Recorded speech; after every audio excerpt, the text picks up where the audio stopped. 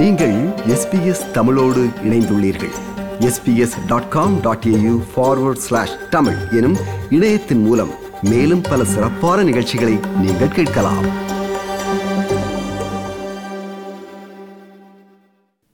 நாட்டில் நேற்று நடந்து முடிந்த ஃபெடரல் தேர்தலில் எதிர்க்கட்சியான லேபர் கட்சி வெற்றி பெற்றது. ஆஸ்திரேலியாவின் 31வது பிரதமராக ஆந்தனி அல்பனீசி நாளை பதவியேற்க உள்ளார். வாக்குகள் தொடர்ந்து எண்ணப்பட்டு வருவதால் லேபர் கட்சி அறுதி பெரும்பான்மையுடன் அரசு அமைக்குமா அல்லது லேபர் தலைமையில் சிறுபான்மை அரசு அமையுமா என்பது விரைவில் தெரியவரும். லேபர் கட்சி ஒருவேளை அறுதி பெரும்பான்மை பெற தவறினாலும் இக்கட்சி அதிக இடங்களை கைப்பற்றியிருப்பதால் வெற்றி பெற்றிருக்கும் சுயேட்சை நாடாளுமன்ற உறுப்பினர்கள் லேபர் அரசுக்கு ஆதரவு தருவர் என்று எதிர்பார்க்கப்படுகிறது. நேற்று இரவு வரை எண்ணப்பட்ட வாக்குகளின் அடிப்படையில் லேபர் கட்சி 71 இடங்களையும் தற்போதைய ஆளும் கட்சியும் தேர்தலில் தோல்வி கண்டிருக்கும் கட்சியுமான லிபரல் நேஷனல் கூட்டணிக்கு 52 இடங்களும் கிடைத்துள்ளன. ஜப்பானில் செவ்வாய்க்கிழமை நடைபெறும் குவாட் என்று அழைக்கப்படுகின்ற அமெரிக்கா, ஜப்பான், இந்திய நாடுகளின் தலைவர்கள் மாநாட்டில் ஆஸ்திரேலியாவின் சார்பில் ஆஸ்திரேலிய பிரதமராக அல்பனீசியும் புதிய வெளியுறவுத்துறை அமைச்சராக பொறுப்பேற்கும் பெனி வாங்கும் கலந்து கொள்ள உள்ளனர். தமது பணிகள் நாளை முதல் ஆரம்பமாகிறது, ஒரு பொழுதையும் நாம் களைய மாட்டோம், வீணாக்க மாட்டோம் என்று நேற்று தமது வெற்றி உரையில் குறிப்பிட்டார் ஆந்தனி அல்பனீசி.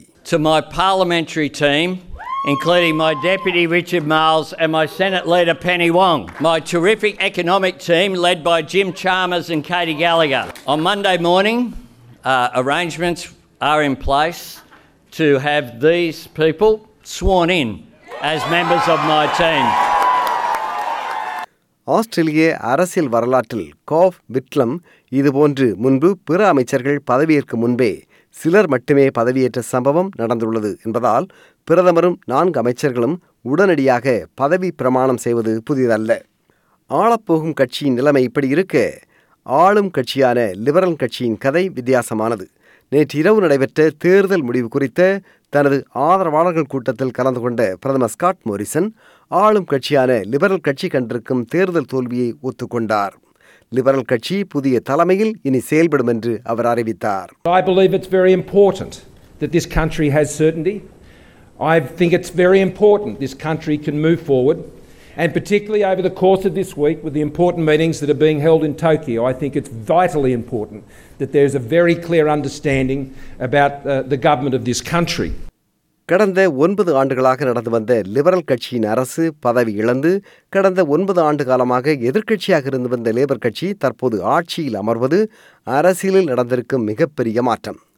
லேபர் அரசு சந்திக்கவிருக்கும் சவால்கள் ஏராளம். அவற்றை புதிய பிரதமராக பொறுப்பேற்கவிருக்கும் ஆந்தனி அல்பனீசி எப்படி எதிர்கொள்ளப் போகிறார்? நேற்று தனது வெற்றி உரையில் அவர் இப்படி குறிப்பிட்டார். Together we can end the climate wars. Together we can fix the crisis in aged care.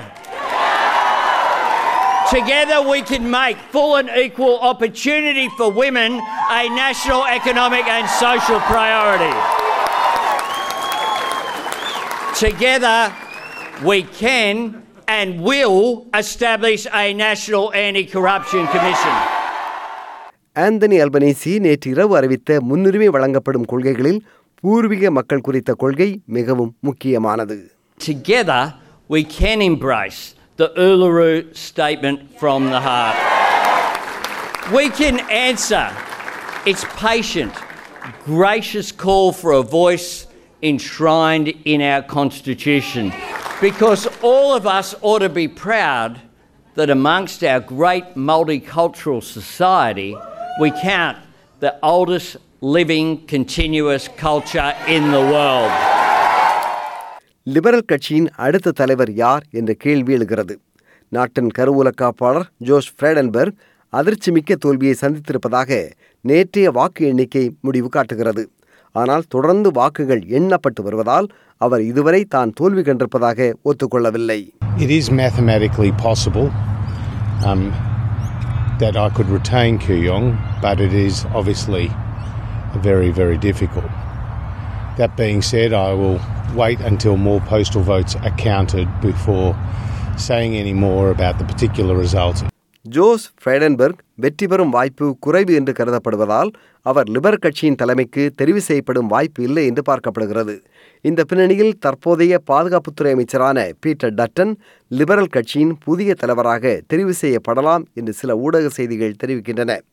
யார் புதிய தலைவராக வந்தாலும் பெண்கள் வாக்குகளை கவரவும் பெண்கள் குறித்த கொள்கையில் கவனம் செலுத்துவதும் முக்கியம் என்று லிபரல் கட்சியின் தலைவர்களில் ஒருவரான செனட்டர் சைமன் பிரிமிங்ஹம் நேற்று ஏபிசியிடம் கூறினார். Particularly how to ensure that we bring into the Liberal fold more Australian women and ensure they are pre-selected in far greater numbers so that we can ensure our party better reflects the reality of modern Australia within our ranks. Greens கட்சியின் அதீத வளர்ச்சி என்பது நேற்றே தேர்தல் தந்திருக்கும் அதிர்ச்சி மிக்க முடிவு. ஆங்கிலத்தில் மாபெரும் வெற்றியை லேண்ட்ஸ்லைட் வெற்றி என்பார்கள்.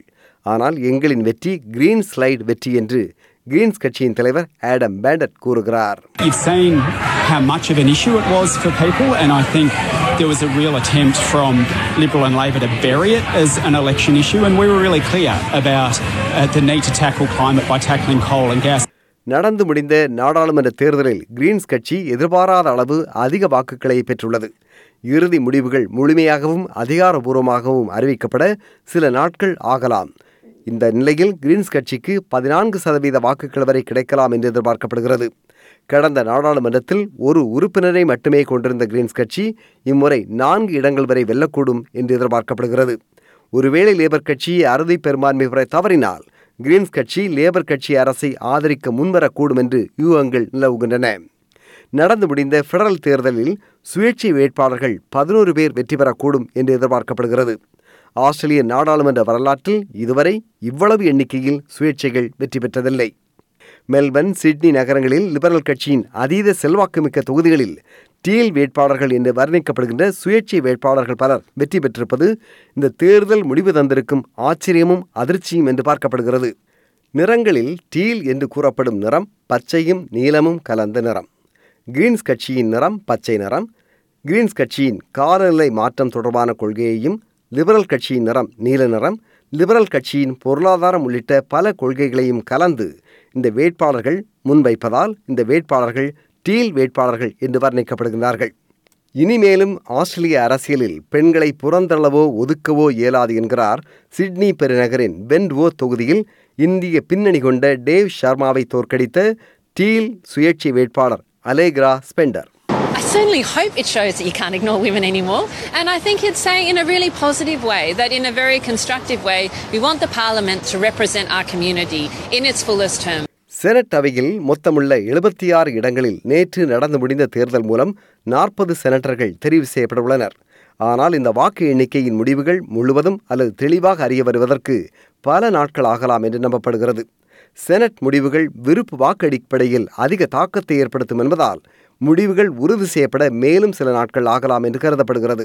வெளிவந்து கொண்டிருக்கும் செனட் வாக்கு எண்ணிக்கை முடிவுகளின் அடிப்படையில் குயின்ஸ்லாந்து மாநிலத்தில் கிரீன்ஸ் கட்சி 14% வாக்குகள் வரை பெறக்கூடும் என்று கருதப்படுவதாலும் பாலின் ஹான்சன் தலைமையிலான ஒன் நேஷன் கட்சிக்கு 7% வாக்குகளே கிடைக்கக்கூடும் என்று கருதப்படுவதாலும் பாலின் ஹான்சன் செனட் உறுப்பினராக தெரிவாகும் வாய்ப்பு குறைவு என்றும் கிரீன்ஸ் கட்சி ஒரு செனட் உறுப்பினரை இம்மாநிலத்தில் பெறக்கூடும் என்றும் அரசியல் பார்வையாளர்கள் கூறுகின்றனர். கடந்த நாடாளுமன்றத்தோடு ஒப்பிட்டால் இம்முறை குடியேற்றவாசிகளின் பின்னணி கொண்ட சமூகங்களை சார்ந்த பலர் இந்த தேர்தலில் வெற்றி பெற்றுள்ளார்கள். ஆந்தனி அல்பனீசி இத்தாலிய பின்னணி கொண்டவர் பிரதமராக மாறுகிறார்.